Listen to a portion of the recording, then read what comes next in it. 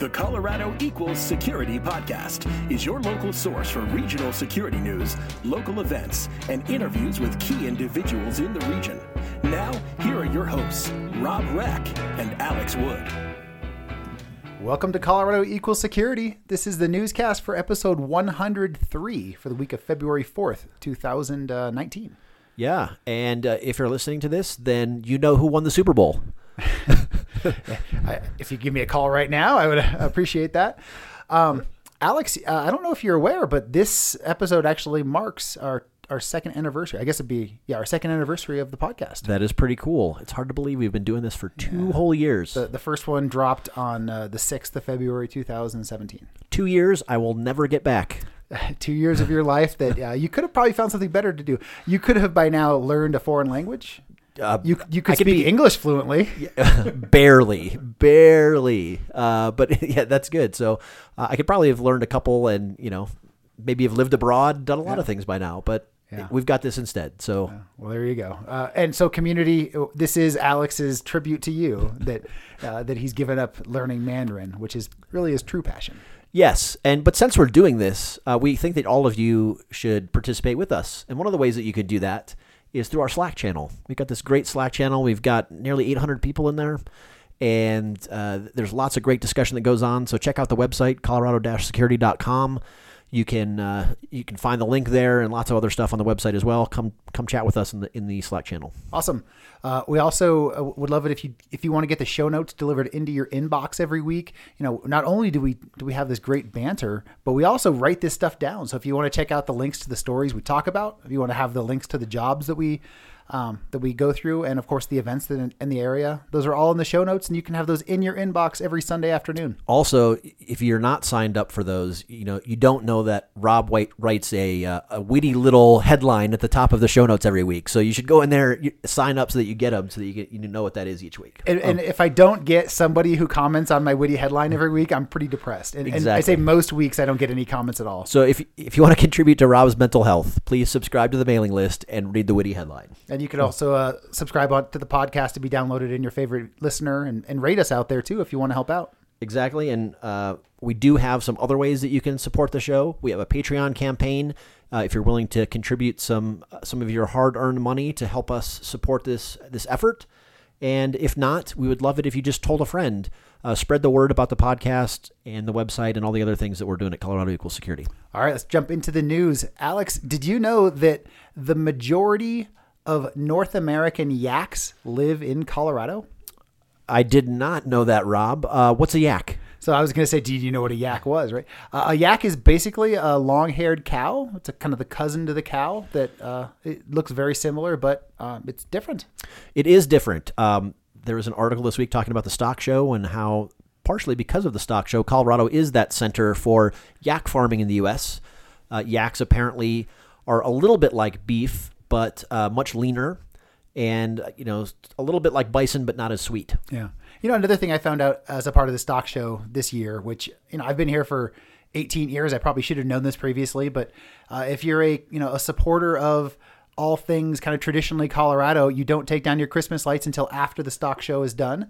That is kind of the tradition in here in Denver. Yeah. So if you're not out on your roof taking your Christmas lights down this week, then shame on you. Yeah. Some of us might have done it too early and blown the whole thing. Exactly. Next, RTD launches an autonomous shuttle near the airport. It's funny, when I think of shuttles, I'm thinking of basically of a bus. There's a picture in the article of the shuttle, and it's kind of like the Mini Cooper of buses, right? It almost looks like a smart car. It's not very big. I don't know how many people can get in there, but it's not very many. I want to say it was like 12 or something like that. Gosh. Maybe 10 to 12. You'd be all over each other in that little thing. So anyway, in conjunction with Panasonic, who coincidentally has an office out near the airport, RTD is testing this autonomous shuttle. It has a pretty short loop, but a loop around there that goes from the A-Line light rail station, to some of the buildings that are right around there. So if you want to ride it, you could just go and get off the train at that. I think it's the 67th, 68th Avenue station and ride that autonomous shuttle. I think they're going to be testing it for like a year or something like that. So lest you be afraid that this is taking away a job, don't worry. There's actually someone standing on the shuttle to make sure everything works okay, but that person is not driving. Yeah, it sounded like they could override the controls if they need to in case of an emergency. Anyway, this is the future that we've all been looking forward to, and I can't wait to get to the point where I don't have to drive and I don't have to pay someone else to drive me either. Next story we have is that Gusto, which is a payroll startup company that's, I don't think that Denver's their headquarters, but it's basically their biggest office. They actually just leased 60,000 more square feet for a big expansion here in Denver. Yeah, there are like a lot of the San Francisco startups that have put offices out here. Their headquarters is technically still in San Francisco, I believe, but the bulk of their employees are in Denver. And as we can see by the expansion, they're going to make that even bigger. When they announced opening an office here in Denver, I want to say it's 2 years ago now, they said that they were going to try and get as many as 1,000 people in Denver. And I think they only have 200, 250 in San Francisco or something like that. So the article here says that they will have more than 1,000 with this new expansion. Obviously, they're not committing to certain numbers, but pretty cool. On other startup news, Twilio announced the closing of the acquisition of SendGrid. One interesting piece of to note there is that the original price of the acquisition was $2 billion, but by the time it closed, it was a $3 billion acquisition because of the rising tide of both stocks. Yeah, I think basically, SendGrid had gone public about, call it 16 months ago, 15 months ago, something like that, and their public price at the close of the deal would determine how much above that they would be selling. Basically, they're paying a 20% premium or something like that over the public price. So, the price went up significantly for Twilio to buy them. However, Twilio's own stock had gone up during that same time. And since they were doing a stock purchase of SendGrid, it all kind of canceled each other out. Yep. Anyway, big deal. I think it's fair to say that these are no longer startups. Now, SendGrid does not get to be called a startup after you go public and then get acquired by a massive other public company. Agreed. It sounds like SendGrid will continue to operate as a separate company in the name, but will be a subsidiary of Twilio. Yeah.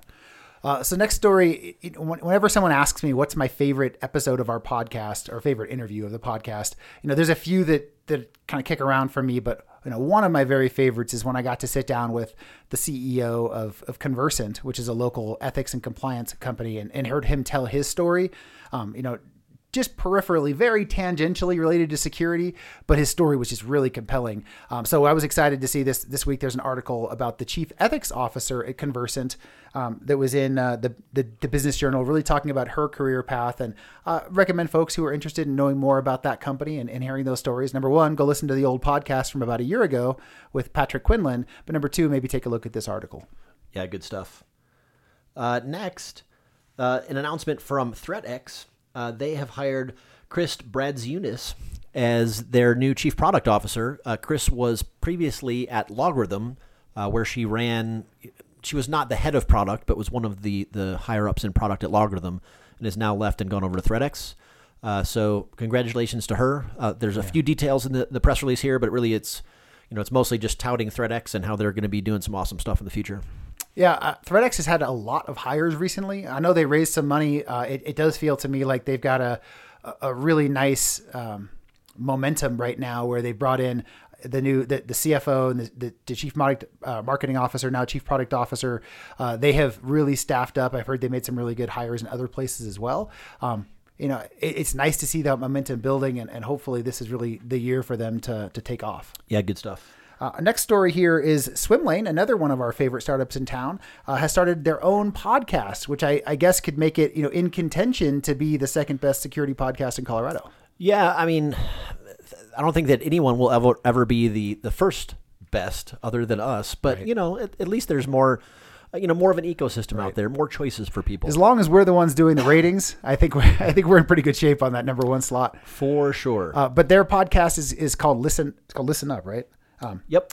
And it's focused on doing, it's focused on security operations, and really talking about how you can use orchestration, automation, and response to improve on your operations practices. Yeah, and I have to say I have signed up as a listener, but have not started listening yet. So maybe I'll report back in future weeks about, whether it really deserves to be the second best podcast or not. Next, Ping Identity had a blog post this week on the Modlishka phishing tool in MFA, and what is that really talking about? Yeah. So Madlishka is if you go to GitHub, you can actually look at the code.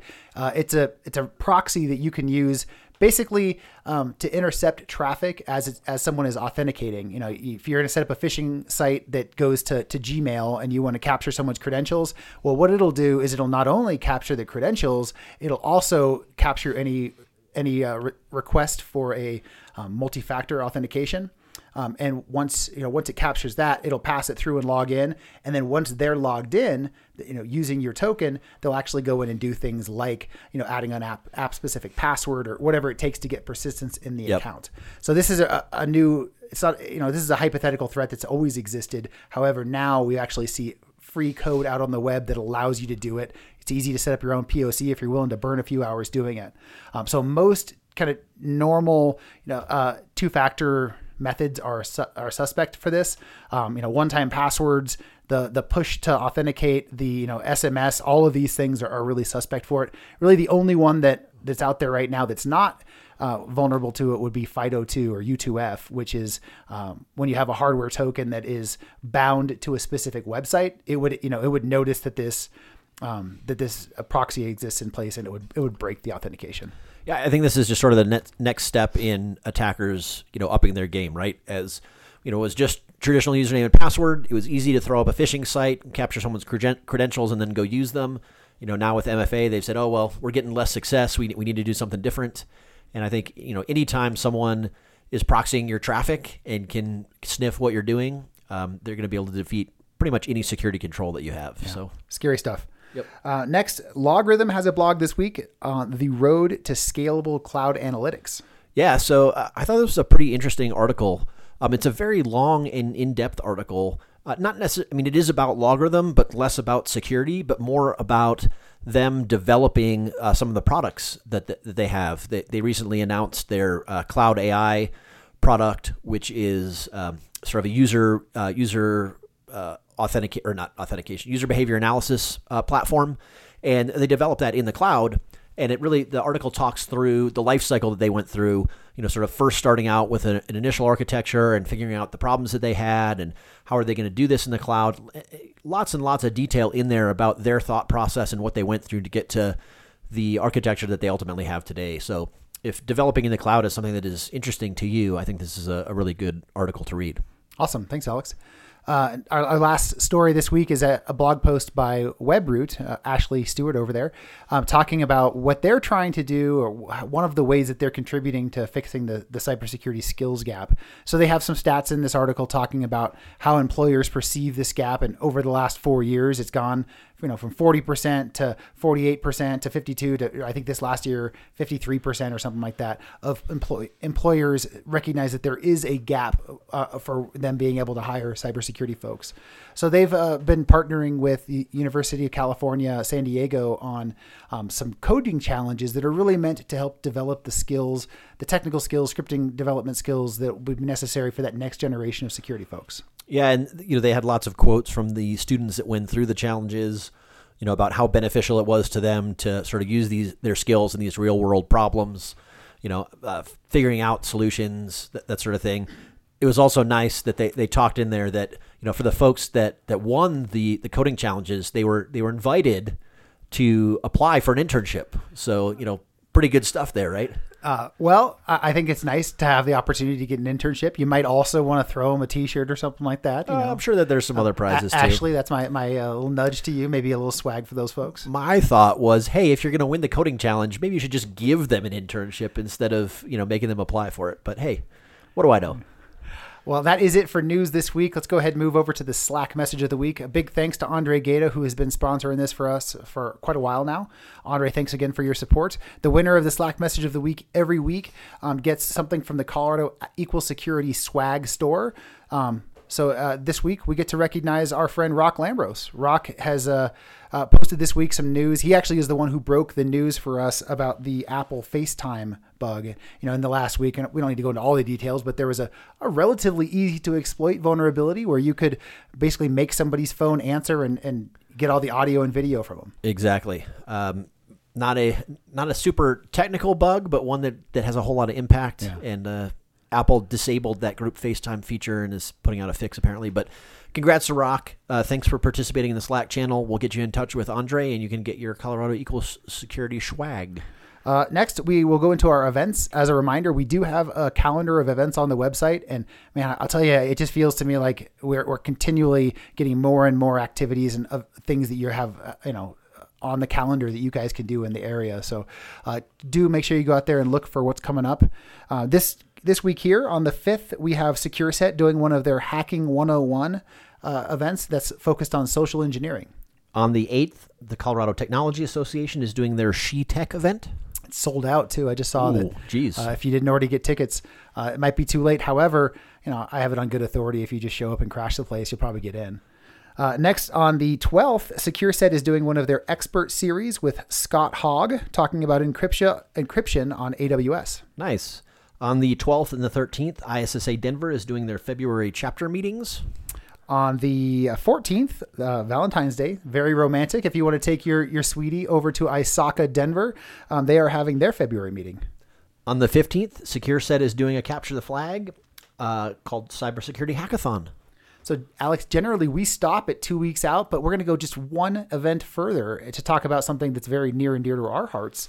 The ISSA Denver's Women in Security Special Interest Group that has been going on for, man, how long has it been now? Has it been 2 years? It's been over a year, maybe getting close to 2 years. Yeah. I think maybe 2 years in April. That sounds plausible. Yeah.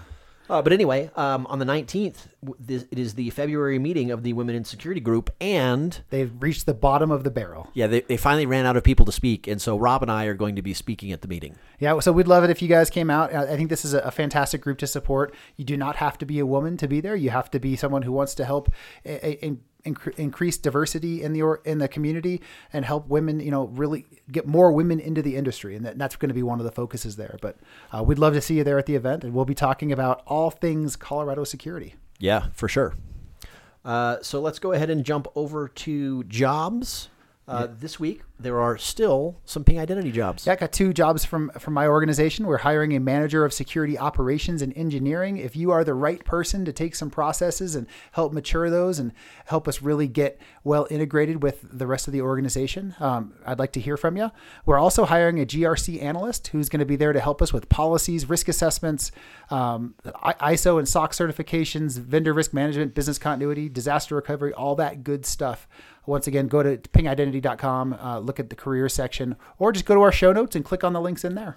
If you are not interested in working at Ping Identity, Encana is hiring an IT analyst intern. So this is for those people who do not have any experience. We might call this an entry-level opportunity for those who are interested. Yeah, and I think this is that time when we're going to start seeing lots of posts for summer internships. Yeah. Platform SH is hiring a security and compliance engineer. Arapahoe County is looking for an IT cybersecurity analyst. Marathon Petroleum is hiring an IT/OT cybersecurity framework specialist. Wow. The U.S. federal government is hiring an information technology specialist. The U.S. federal government, that's pretty broad. It is pretty broad. I'm trying to remember. NSA. Trying to remember when I read the posting, if they gave a department or not, but it was listed as U.S. federal government. And this is actually a fairly entry-level job as well. Next, Raytheon is hiring a cybersecurity engineer intern. SCL Health, formerly Exempla, is hiring a security analyst too. This actually reports to our friend Grant Sturgis over there. This is someone who's going to be a general purpose security analyst focused on projects, technologies, just a variety of tasks, but they do use an ELK-based SIM. So if you're used to Elastic Logstash and Kibana, this would be a good opportunity for you. And really just helping get security operations improved over there. And then finally, PDC Energy is looking for a security GRC specialist. Awesome. And so that's the end of jobs. I think we wanted to spend just a moment saying that the RMISC keynote speakers have been announced.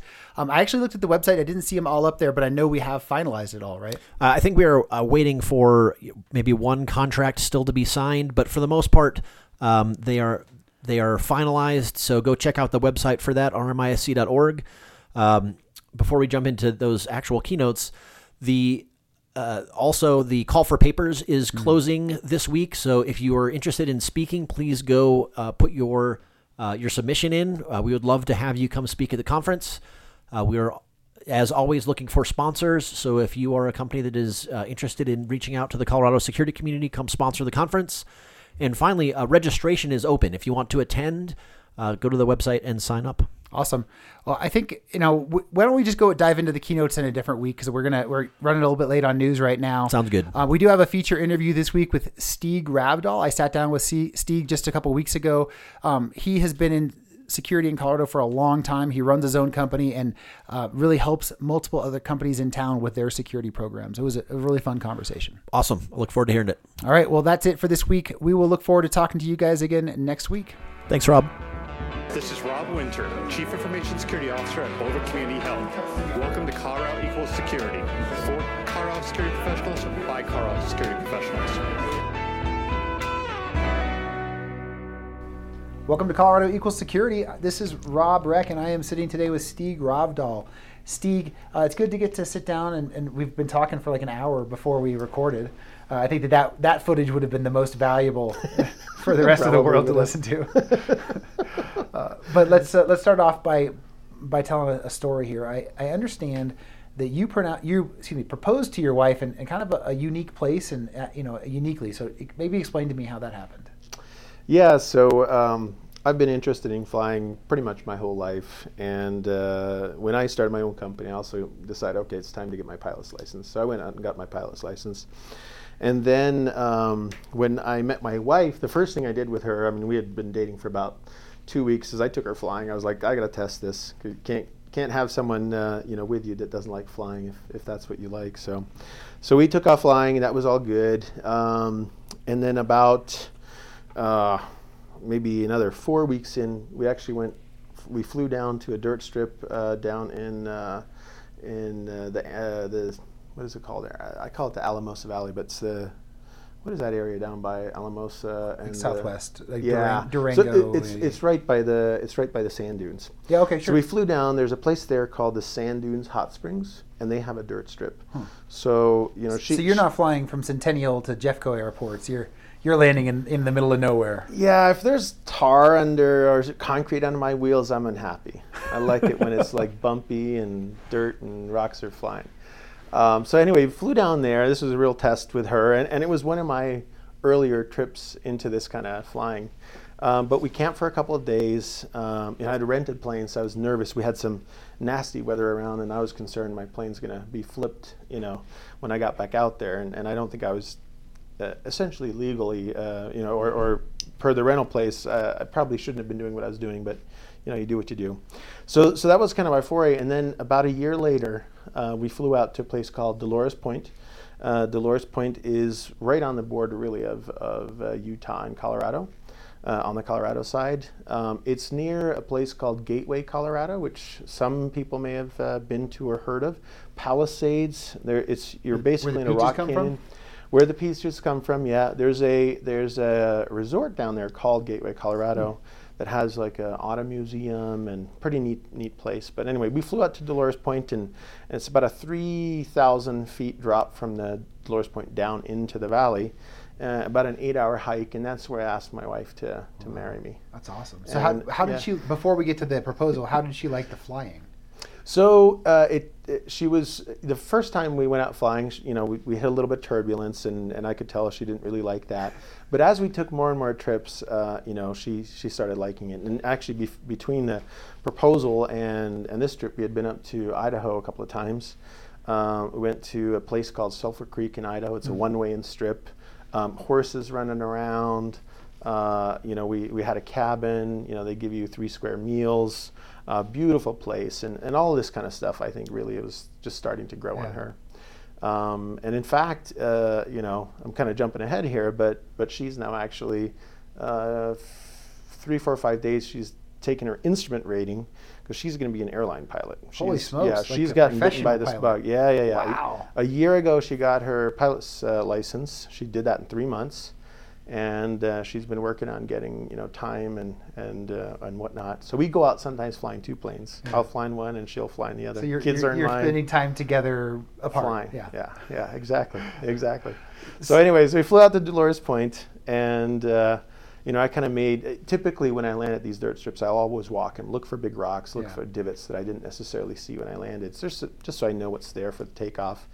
And I sort of went off, kind of busy and stuff, but I pulled out a ring, got down on my knees, and I videotaped this. So I have a little video on my Facebook page as well with this whole thing. But yeah, and she said yes, and the alternative was an 8-hour hike down to the valley and get some sort of bus out of there. So I was going to ask that question. If she said no, what's the plan? Is it a pretty miserable flight back together, or apparently not? I guess in this case. No, it worked out pretty good. That's awesome. Yeah. Good for you. Yeah.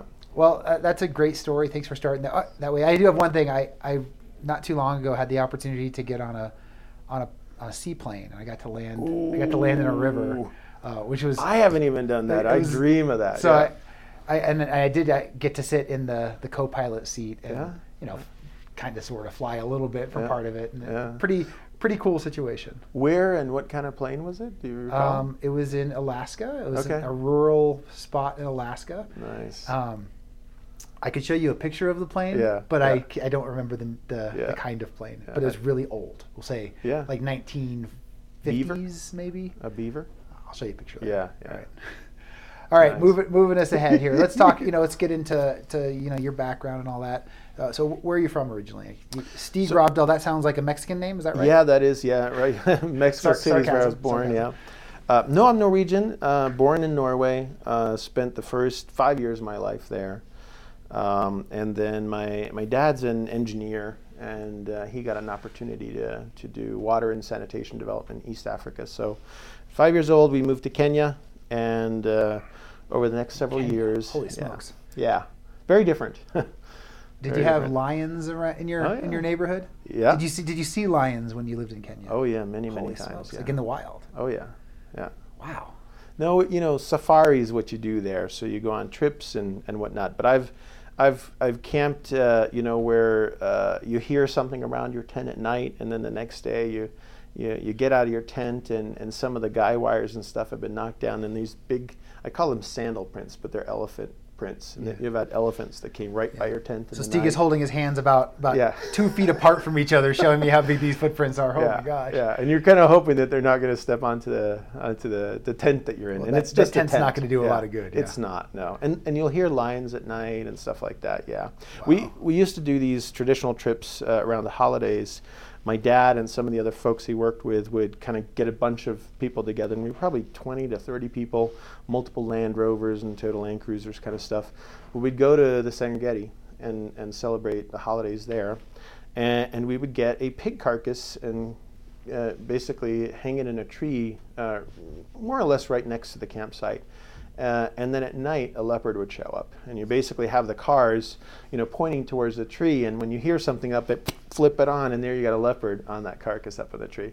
And aren't leopards like the most dangerous of all the animals out there? Actually, the most dangerous is a buffalo, the water buffalo. What?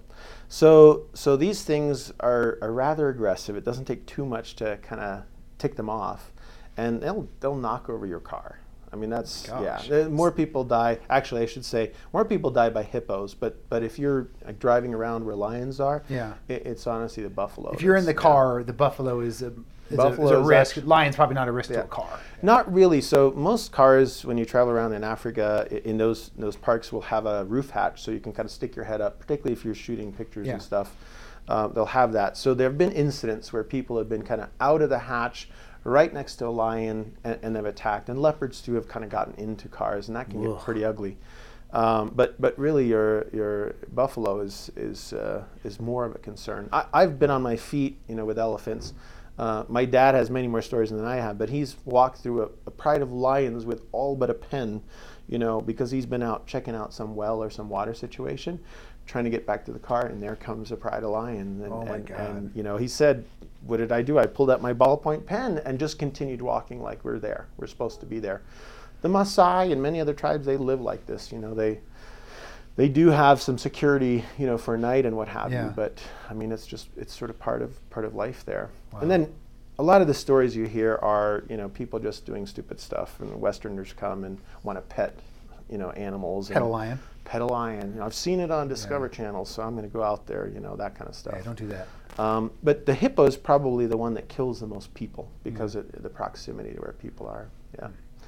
Well, super interesting. You got to grow up in Kenya. So how long were you there? So Kenya and Tanzania. I went to boarding school in Tanzania. My dad spent 25 years there. I was there for a total of 9 years. Between 5 years old and 18 was the last time I lived there. Okay. And So then what came?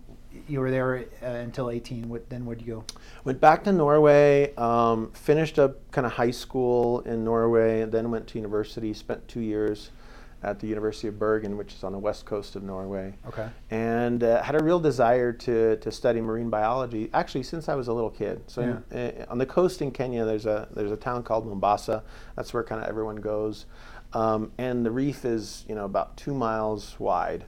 And so I spent, 6, 7, 8 years old. I would walk around on that reef and bring a tub with me and pick up, little fish and octopus and eels and whatever I could and make these little aquaria.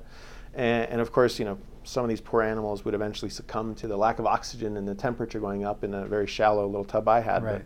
But regardless, that's where I kind of got the passion for marine biology, and that's what I wanted to do. And that took me through 2 years of university in Norway, and then I decided, hey, I'm in school. It's a great time to see the world. Where can I go?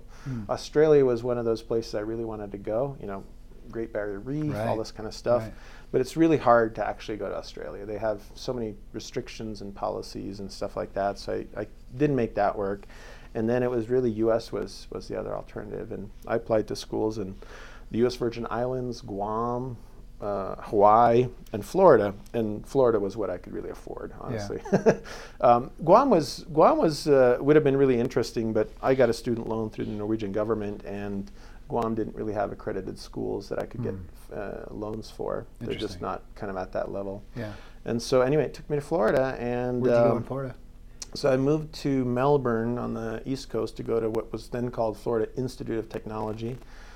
It changed to Florida Tech the year I got there, and I think it's actually changed back to Florida Institute of Technology. But it's a private school. They were on a quarter system. It got really expensive, so I eventually transferred to USF.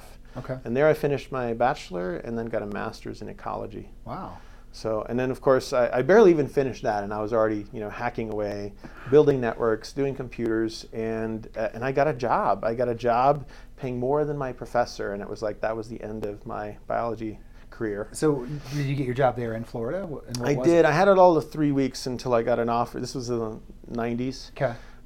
So I had a job for about 3 graduated weeks. with your ecology degree? I wasn't finished with that yet. Okay, you're still going. Okay. And then Yeah, so I got a job for a company called Romac International Consultancy. I have no idea really. I've actually looked to see what happened to them, but I haven't figured out where they got gobbled up. But very quickly there was a job offer in the DC area, and so we moved to DC. Double your salary kind of stuff, crazy stuff you did in the 90s. Yeah. And so I went to work for a software developer there, small. I was employee number 9.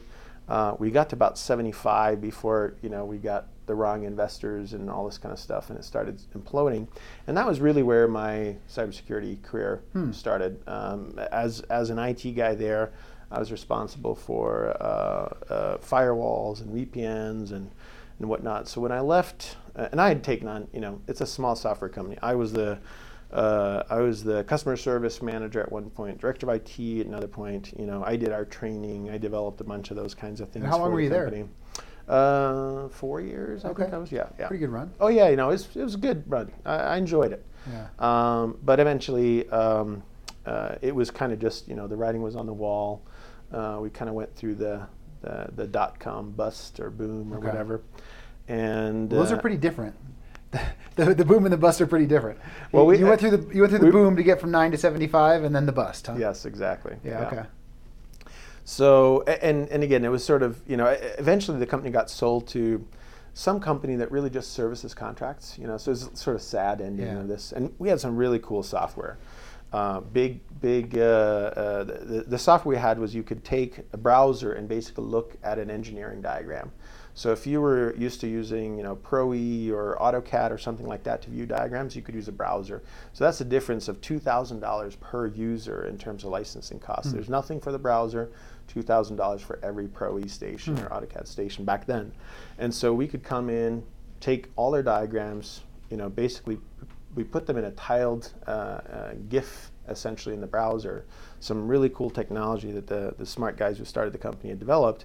And then we very early on had an alliance with Xerox Engineering Systems that sold these large, super large format printers and folders and everything. So we were this nice piece of software that could now make these tools accessible, or these pictures accessible to all sorts of different departments. And a lot of cool things kind of came out of that. But there was an end to this. There were investors and directions that we probably shouldn't have taken because they didn't know what they were doing. So anyway, that's on end. And at that point in time, I decided I wasn't just an IT person. I was really in cybersecurity. I'd already gotten my CSSP. I think I got that in 99 or 2000. So you just defined yourself, I'm taking this path, right? Yeah, and I looked for those kinds of jobs. Sure. So again, I was in a good position. I had a job and I was looking, and so I ended up going to consulting. E&Y had just gone from being E&Y to Capgemini, Ernst & Young, CG E&Y, and I ended up getting a job there in their security practice. Awesome. And still based out of DC?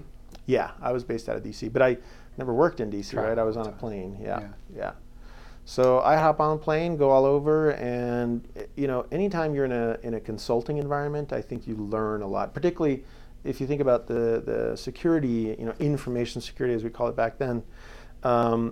You're typically not doing very long and large projects. So I had contemporaries in the company that were focused on, let's say, imagery or something like that, and they'd stick with a hospital for 2-3 years, embedded essentially.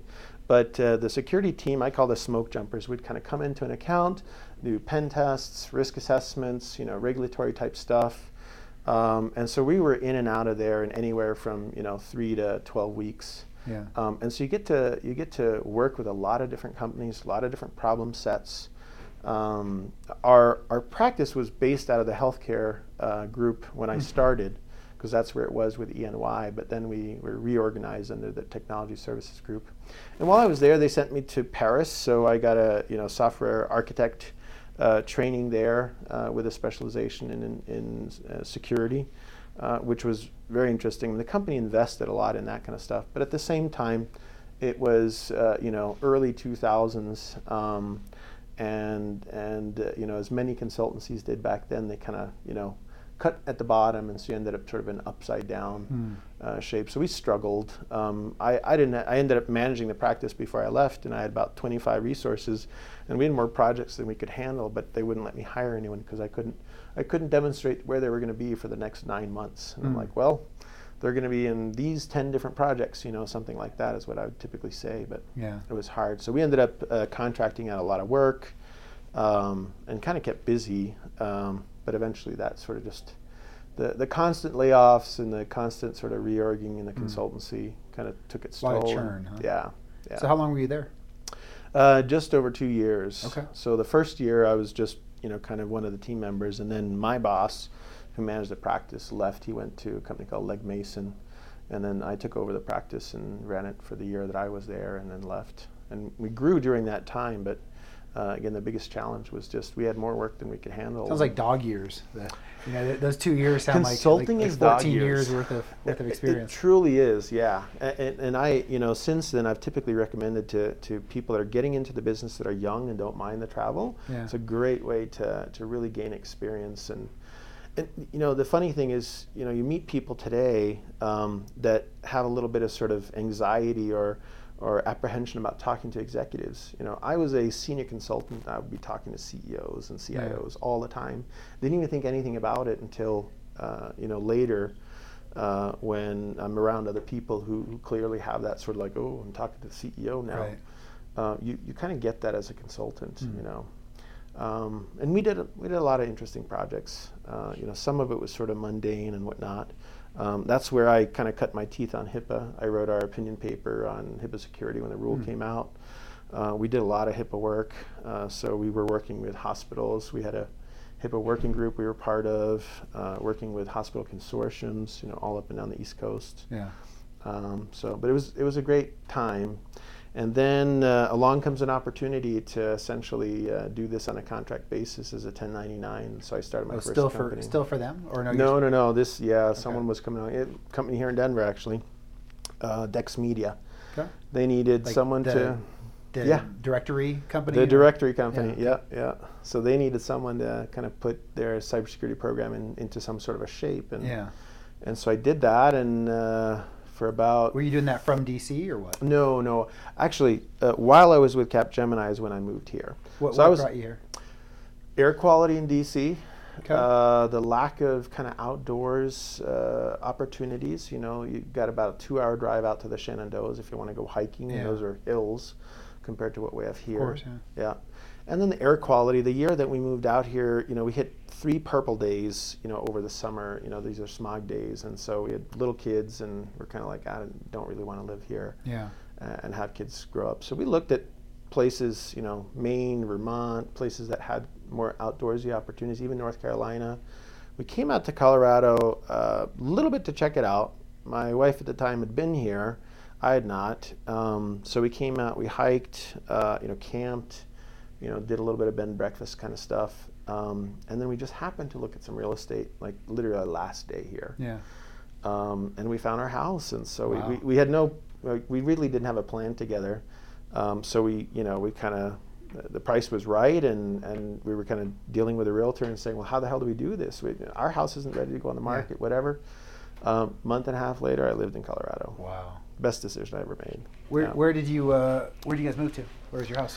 So Boulder. Okay. I looked at it at the time because I was flying everywhere. It was kind of like, all right, where's an airport, and what's about the longest commute I want to do to the airport? So I literally took kind of did a circle around DIA. Took a compass and did a circle, and it said what kind of falls within that circle. E470 had just opened up, and so that was probably a contributor. But we looked at Golden, Arvada, Parker, just kind of looked around. I had no idea. My wife at the time had family, but nothing really significant. So we kind of just moved here on a bit of a whim. Yeah. Very cool. In fact, when we were doing all the closing, I was doing a project for now I'm never going to remember what they're called again. I want to say Needless Markups, Neiman Marcus, yeah. Those guys, yeah.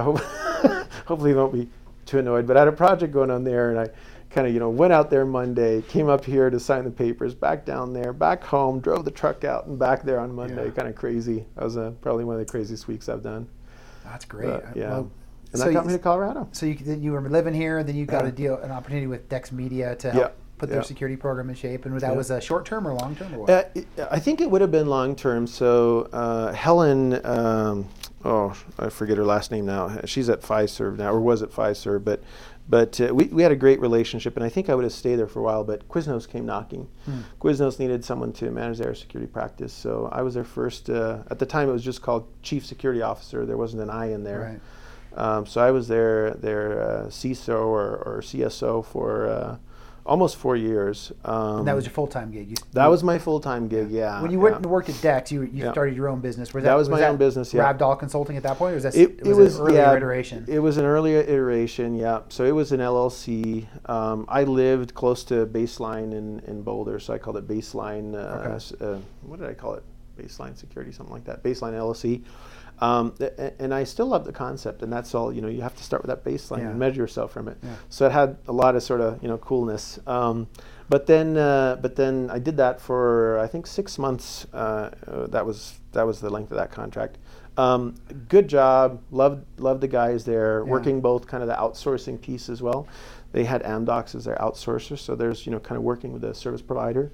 Or think about it, you're trying to implement a security program that all the resources not internal, so it has to sort of stretch over to them. You have to negotiate. It's really a vendor management process more than anything else. A big portion of it was working within their systems. Yeah.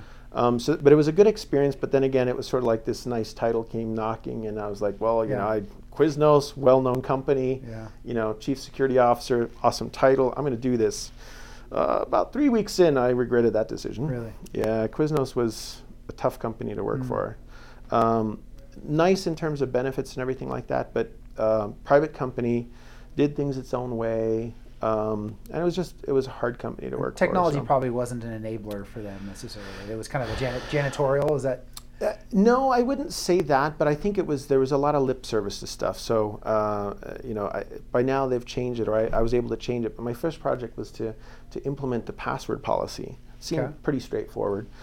Prior to me joining, they'd actually had a company that came in and had basically done an assessment, and that was one of the recommendations they had. But at the time when I came in, there were 5 passwords in the company. It was either 3 passwords in the company: Quiznos, Toasty, or I kid you not. Everyone's password was one of those 3. And so the first objective was to say, hey, we need a new password policy. That just doesn't work. Yeah. And that was so much harder than I thought it would be. Yeah. And then a lot of it was really just trying to educate the organization on the importance of security. Yeah. We had PCI issues to deal with because, of course, we're taking credit cards. So doing a lot of that kind of stuff. And then literally about the last 6 months I was there is when I felt like I gained the most traction. We're actually finally able to implement some of the things I'd been advocating for. How long did you say you were there? 3.5 years. 3.5 years. Yeah, almost 4 years. But it was my boss and I, great relationship. And I say my boss, I reported to the CIO, and the CIO I think found me to be pretty prickly. I gave him just problems all the time, right? But my day-to-day go-to guy was a guy named Michael DeRozier. He was my VP of infrastructure, and he and I kind of worked the show together, so to speak. Yeah. So we every now and then I'd toss some sort of nasty hot potato over to the CIO, and he hated me for that. But other than that, my day-to-day stuff, my boss was good. It was just, there was weird stuff in the company. Just you get that with private companies. That's just kind of the nature of it. Little company as well. Yeah. So what? 3.5 years in, almost 4 years in, what happened? Consulting came calling, and honestly, I was missing consulting. Like I called my time as an employee bondage, right? You're kind of you're stuck in your seat, and whatever gets piled on, you have to deal with. Mm-hmm. Whereas consulting, you kind of have that contract that says what you're there to do. Yeah. And so I love that. A company called North Highland came in and said, hey, would you be interested? I had 2 colleagues from the E&Y Capgemini days that had basically said, hey, you need to come over. It was, at the time we called it's where all consultants want to come and die. It's sort of a consultancy where all the politics of the Accentures and the E&Ys and the KPMGs didn't exist. This was a lot of senior consultants were there. And the projects we did and whatnot were pretty amazing, but I didn't get to practice as much security as I liked. So I spent 3 years there. What years are we at now? So now we're basically 2007 through 2010. Okay. Yeah. And it wasn't really until 2009 that I did a new security project. Prior to that, I redid Core's network here in the Valley and also out in Shenandoah. So I did those kinds of things, DR plans, those things, but they were always sort of peripheral really to security. They played well to sort of my background as infrastructure and server type stuff, but I missed security. And so my first project for them was actually with Walt Disney. Ended up traveling out to Glendale to help Walt Disney with several projects. And at about that time, one of my reports at Capgemini went on. He went to KPMG, but he came calling and said, hey, let's go do something together. And I said, well, I need money, right, at the end of the day. So, let's find a couple of projects. And we did. Naively, I sort of jumped into that going, yeah, we'll figure this stuff out. And very quickly, about 2 weeks in, I figured, well, we should have gone through the paperwork on this arrangement before I jumped. So did you guys start a new LLC for this, or he had an LLC. Okay. So yeah, he's a friend of mine. His name is Greg Porter, and he's out of Pittsburgh. And he had an LLC. What I like to say is I couldn't really tell the difference between the company and him. Yeah. So cars, motorcycles, boats were kind of all bought out of the same pile. Yeah. And I kind of said, yeah, we need some structure here. I want to know what part of this company that I have and other things like that. And that's when it sort of broke down, and there wasn't really a plan. And I said, let's do this. I'll start my own company. I'll just, on these projects that we already have, I'll contract back. I'll go win some deals, which I did, and then when you've seen me perform and you're ready to do something, let me know. And that never really happened. I think he wasn't ready to have someone share in the company. Yeah. Typical sort of founder's dilemma kind of sure. stuff. Honestly, I deal with that stuff even now. So that was the start of my company, and I reformed the company not as Baseline Security, but as Baseline Digital, just trying to keep it a little bit open, and as an S corp as well for better tax structure, basically. And that was in 2010, August of 2010. So Okay. I just turned 7 years last. 8 years, right? 8 years last Yeah. August here, which is pretty amazing. So initially, single shingle kind of journey.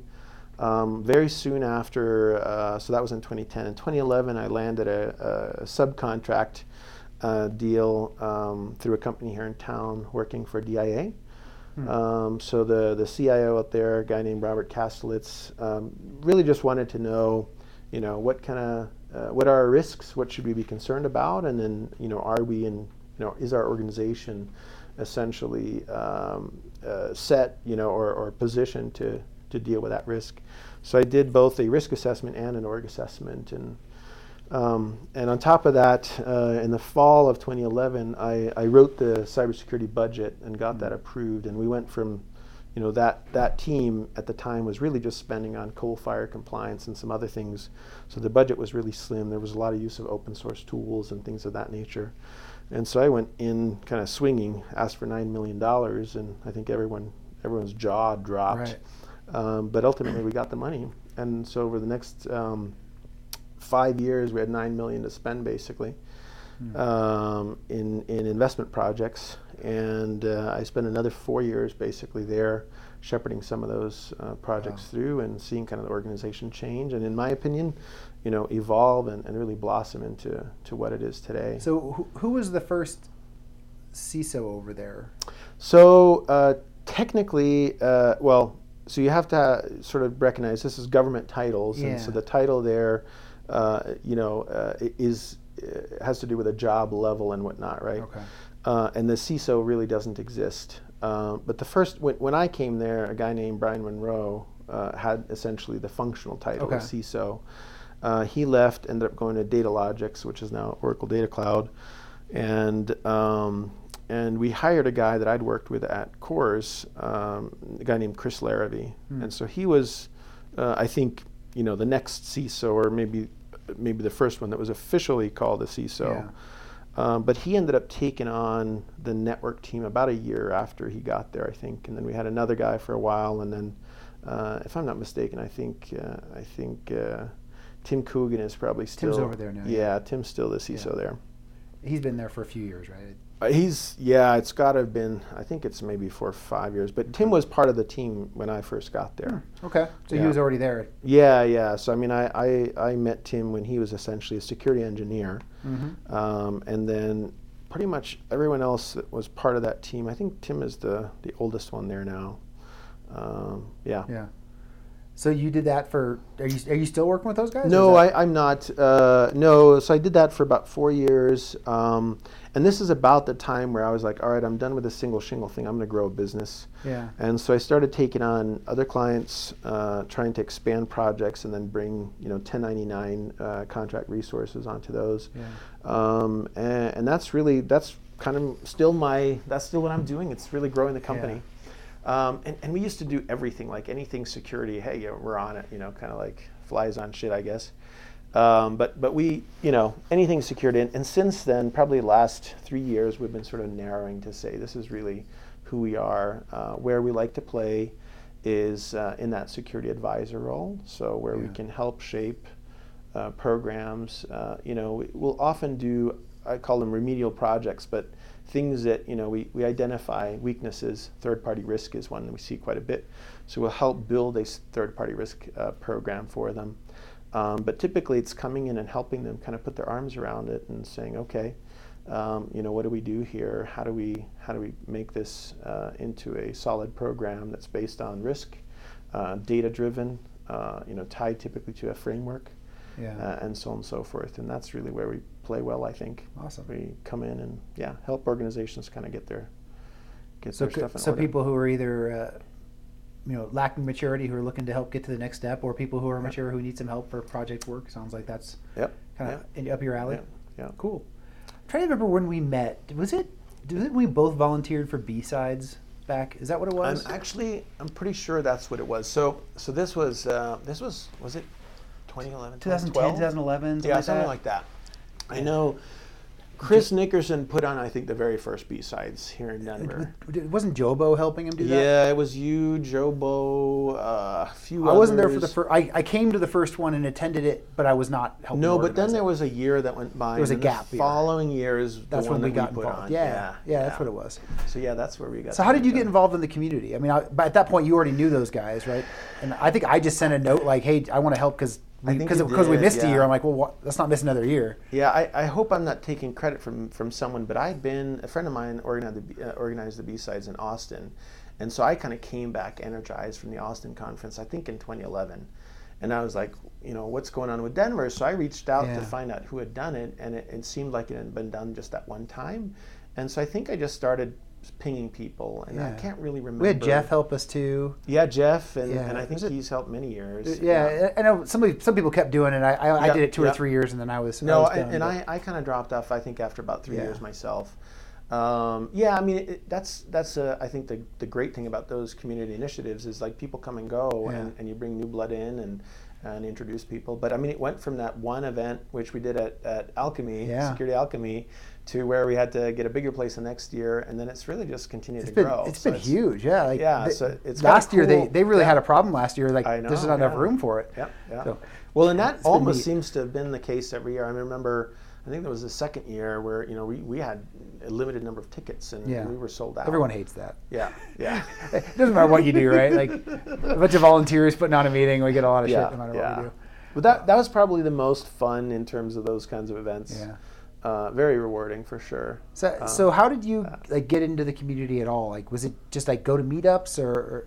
A lot of it has been that, and just networking and whatnot, and kind of going to the ARMISC conference and whatnot, and then Secure World and some of these other events as well.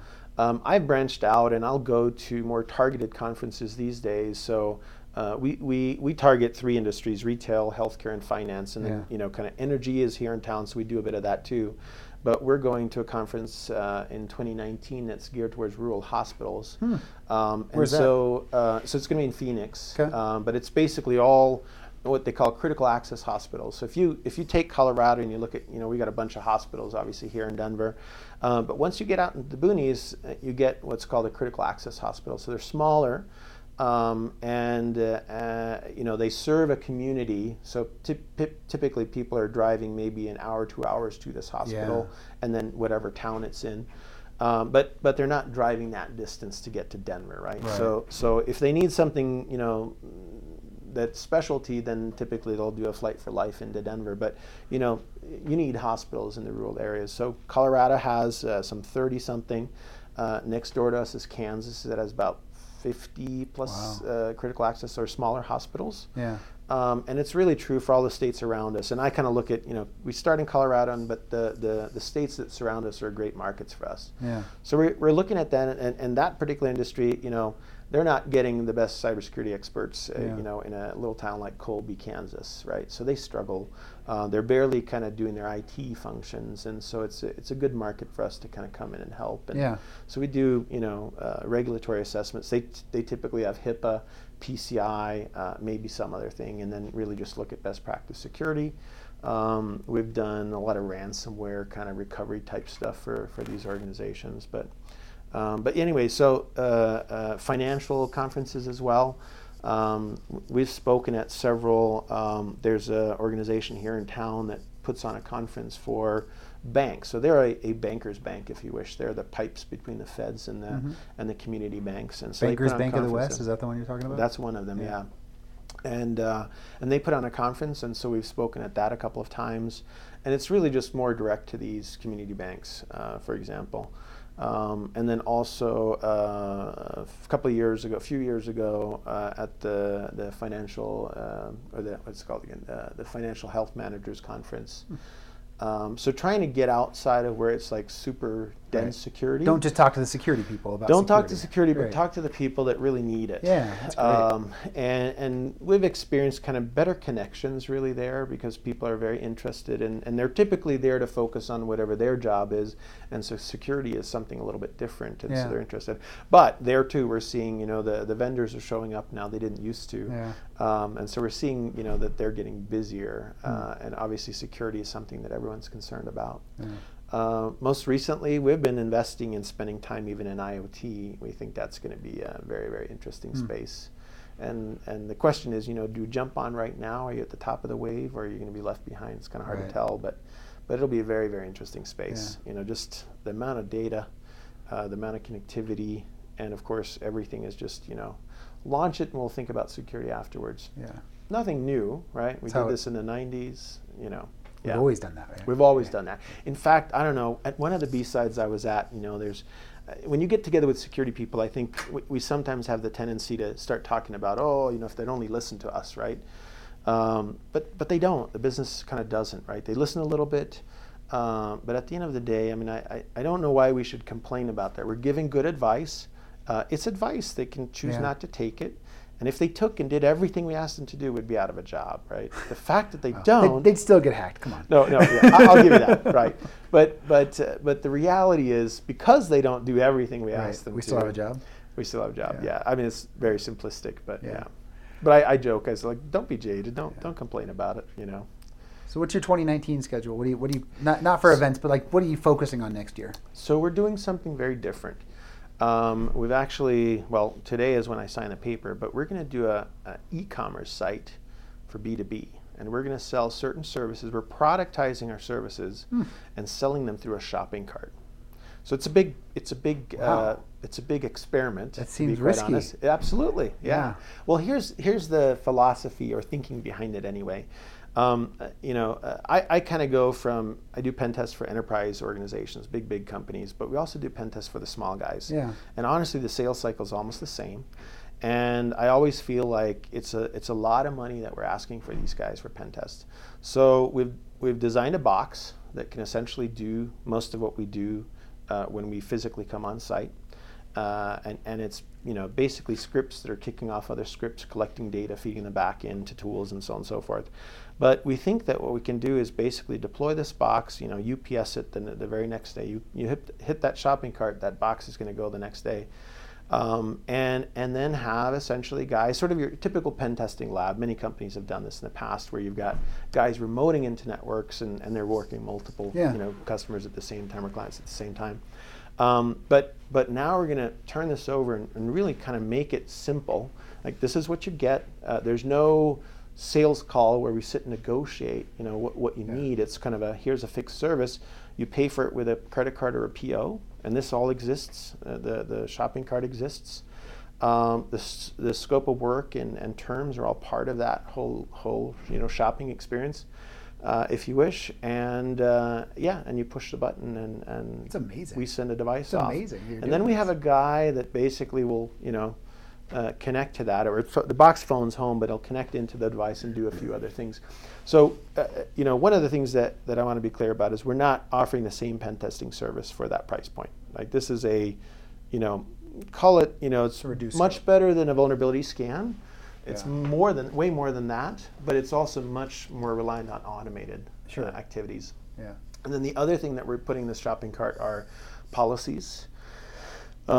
We started selling tools last year, so we'll put some of the tools that we sell in the shopping cart as well. And then pretty much we've gone through all the services that we typically do and productized them, meaning we can say, here's what you get. It's a fixed price point, fixed outcomes. So it's less consultative.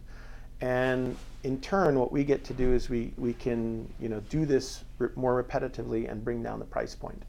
And now what we're doing is we're offering solutions to smaller businesses, the SMB space, up to 2,000-3,000 employees, that typically will maybe do one pen test every 3 years. But for that price, we can get them a pen test every year, and so on and so forth. So it's going to be very interesting. The company that we're using for this is a company called Inception, with an X. And they've built this, UPS as a partner. So as part of the whole process, when we ship a box, there's a label just gets printed out, drops, and UPS picks it up the next day. Yeah.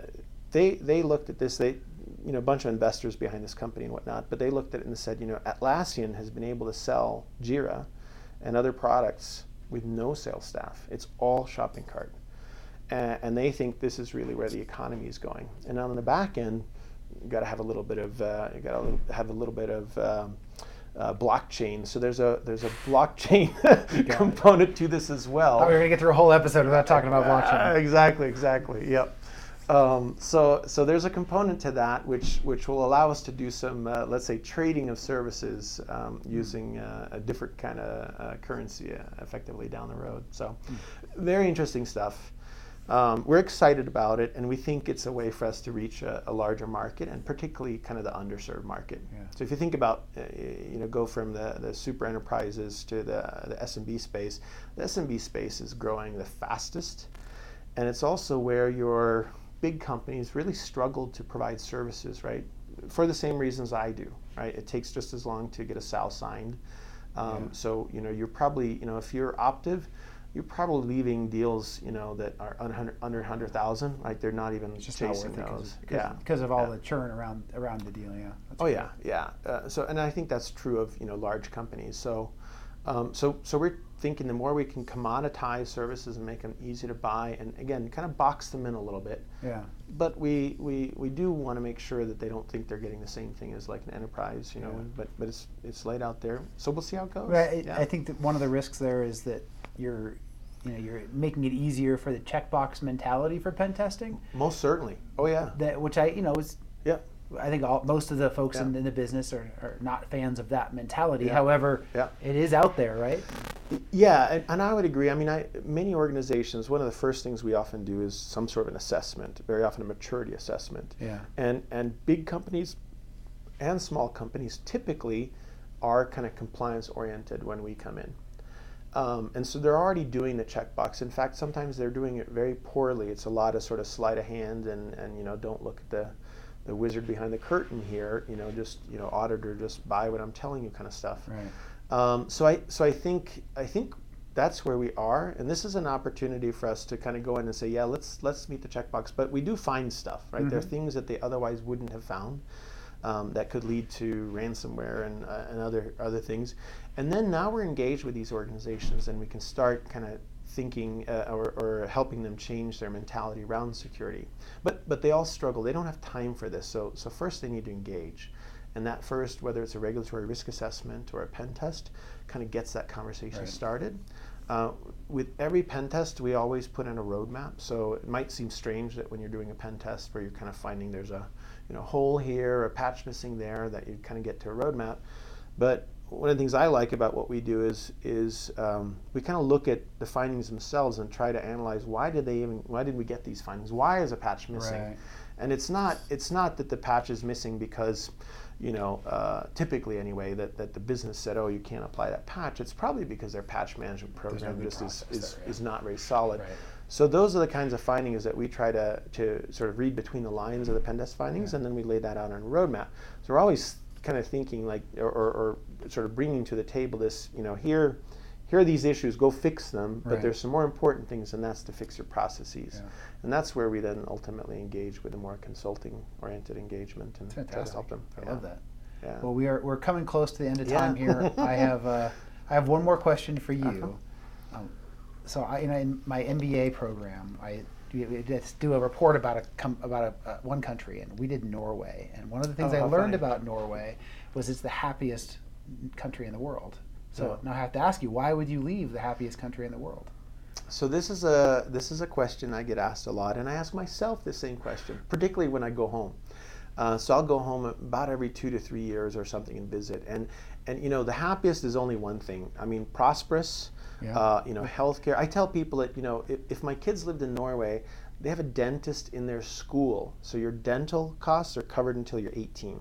When I first moved to the States, I'm in college, right, and I see all these college kids. I mean, these are anywhere from like 19 to mid 20s with braces, and I was like, that's so weird for me to see, because everyone has braces when they're like 9 to 12 in Norway, because it's done in school. Yeah. Here they do it when they can afford it, which is often when they're a little bit older. So for those who don't know, and I'm sure you're well aware, those who don't know, Norway has these massive natural resources off the coast, this huge natural gas, oil, yeah, mostly oil, yeah. And as all of the funds from that natural resources goes into like a national fund, right? It's the largest rainy day fund in the world. Yeah, and so they fund all of this stuff through this natural gas. 50% of it goes to a rainy day fund. It's untouched. It's just invested. Yeah. And so every Norwegian has approximately $2 to $3 million attached to their head in this fund. It's amazing. Right? Every Norwegian. And there's something like, I don't know, we're coming up on 6 million now. When I left, we were just under 4. Yeah. There's lots of politics about how that's invested and whatnot, but that's, in the 70s or 60s when Norway struck oil, because it's a very, you talk about European management styles, that's Norway to a T. So a bunch of smart people came together and said, what should we do with all this money that we're going to make? Yeah. And the decision was made, we need to put half of it away and just leave it and not invest it. If you look at countries in the Middle East, they use that money and they invest it back into their own economy. And what happens when the oil market drops? Well, those countries really struggled. And we saw that in 07, 08, and then again, not too long ago here, just in what was that now? 2015, 2016. Yeah. You saw these countries really struggle because they're so dependent on the oil economy.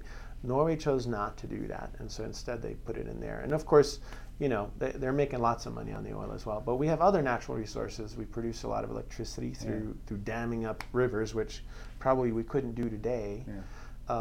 And then also very rich in bauxite and basically we can produce aluminum. Excuse me.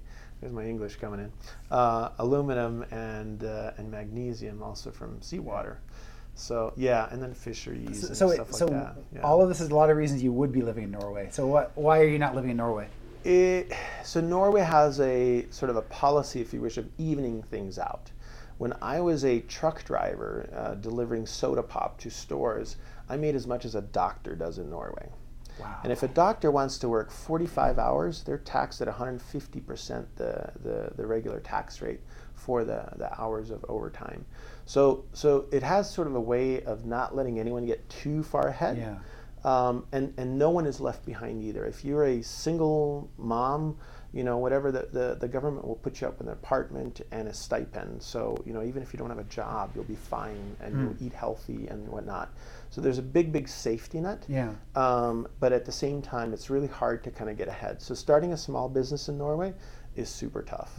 And then the other thing is, Norway is not part of the European Union. It's part of a sort of union of countries or group of countries that have very lax, regulations or tariffs, if you wish, with the European Union. But it's not part of the European Union. So if you think about it, if I start with a product here in Colorado, I've got a marketplace of almost 400 million like right here, and it's very easy. If you were producing a consumer type product, you can get it to everyone in this country. Yeah. If you're in Norway, you've got a much smaller. You've got 6 million people. And then to get it to Sweden is a little bit harder, and to get it into Europe's a little bit harder. And oh, by the way, the languages changes, so now you got to have language and stuff like that. So the marketplace here is easier, and it's just it takes about 5 minutes to start a company in Colorado. In Norway, it's a lot of paperwork. Yeah. It's just more regulated, right? For good and for bad. But I toy around with it all the time. I'll probably end up moving there again at some point in time.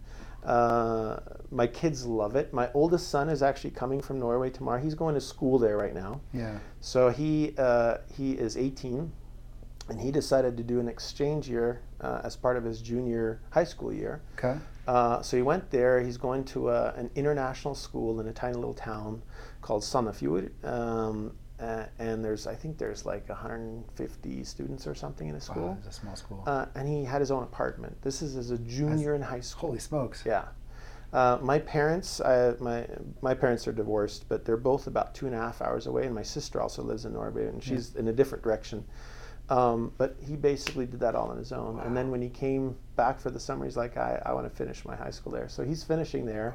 He'll be showing up tomorrow, but he loves it. And of course, he speaks Norwegian now and everything. Awesome. In about 1.5 years. So this has been really fun. We've gone long, which is no problem, but it's been too much fun to stop. Any final stuff you want to say to the listeners before we call it a show?